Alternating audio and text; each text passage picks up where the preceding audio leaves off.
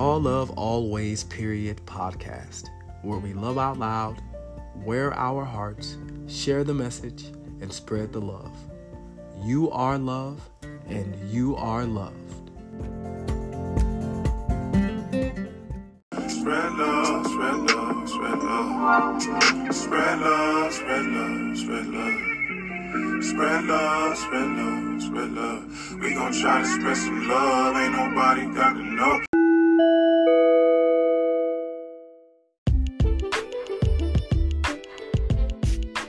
Just a little motivation. You got to take the stands. The elevator don't go to the top, man. Not in the world of success. You have control of this. This belongs to you. This is yours. You're the captain. You're the master. You're the foreman. You're the general. You're the head. Don't give control of this to nobody. Get off of Instagram and Snap. And get off all these blogs. And get into something that can really, really move your life forward. Listen, getting successful, it's not a magic trick. You can decide to be rich. It's highly doable. But you first have to think it. The difference between successful people and non-successful people is here. I'm no better than none of y'all. If you want to be successful, you have to change this. This has to change. Listen to me. It's not what makes it hard is your lack of belief that it can happen for you. The fact of it is, though, it's very doable. See, but you got to change, though. If you keep doing what you've been doing, you're going to keep getting what you've been getting. So if you're at a place in your life and you ain't happy with it, you have to change some things. But you have to make a conscientious decision that you're going to change. And it's not dependent on anybody else. It don't matter what your mama think. It don't matter what your coworkers think. It don't matter what your siblings think. It don't matter what your children think. It don't matter. They have nothing to do with it.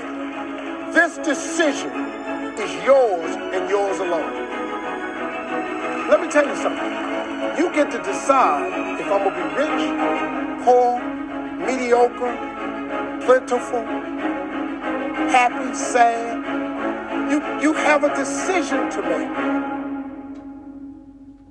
It's really not important what the majority of people that are blogging are saying.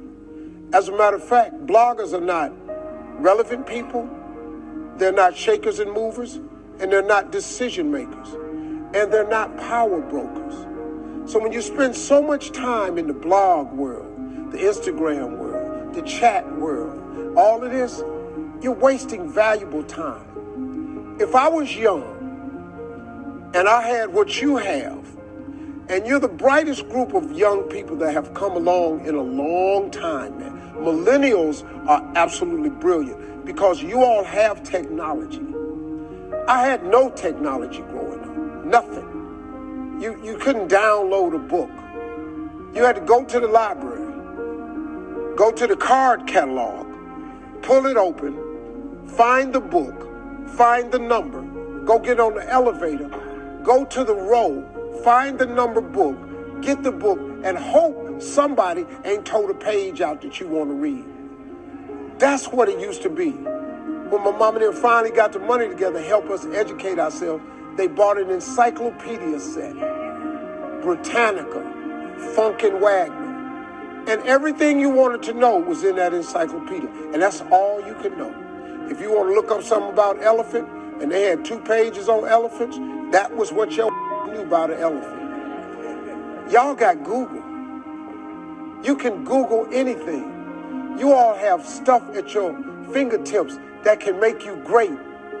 But if you can combine your technology with your parents and your grandparents' work ethic, your could be rich. You could be rich, man. But you cannot erase the work ethic part. There is no getting around. Ain't no elevator to the top. You got to take the stairs. The elevator don't go to the top, man. Not in the world of success. You got to take the stairs. Y'all got to start getting gritty, man. I hate it when I see young people wasting their time, wasting all this technology got. Just bull. Just sitting around in this world that's been created for you, that everything is instant. I was arguing with my son the other day. We're having a debate. I thought, man, I'm finally sitting with one of my sons having a healthy debate. I told him that from Cleveland to Nashville was about 540 miles, something like that. He Googles it while we're talking. He said, no, Dad, you're wrong. It's 526 miles. I said 540. It's amazing, man, how you rely on technology, and it's a help to you. But young people, you got to get gritty, man. You got to develop some dog in you. You got to understand that success, you can't Google success. Go Google it. You can't Google it, man. I got something else for you. Because I've lived so long and I've been exposed to so many things. I've seen stuff hopefully you'll never see. And I've seen some things I hope one day you do see. But go Google exposure. It ain't going to take you nowhere. I've been around the world, man, because I've traveled it. But I traveled it because I've made myself uncomfortable. I have a life of convenience now. But in order to get the life of convenience, you got to have a very uncomfortable life. You got to get comfortable being uncomfortable. Stop trying to do everything the short way. Stop trying to figure out the easy way, because the ain't gonna happen. I got news for you, man. It's not happening, young people. You got to get messed up sometime.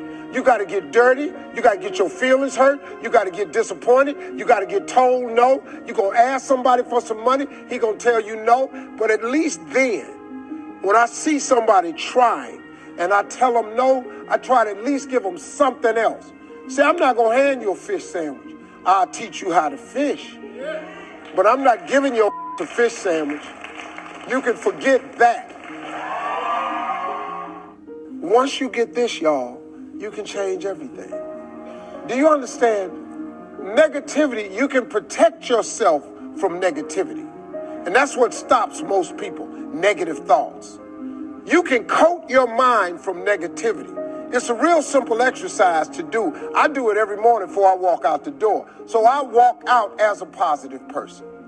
You know, I get tired sometimes. That's different from being negative, because I get mentally drained from my job at times.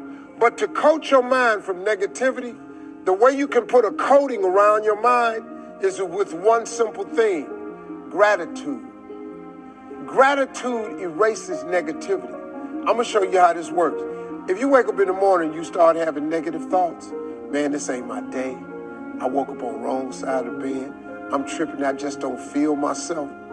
Every time you feel, in the middle of the day, if you feel yourself doing that, stop. Just stop for a second. And start going over in your mind everything you have to be grateful for.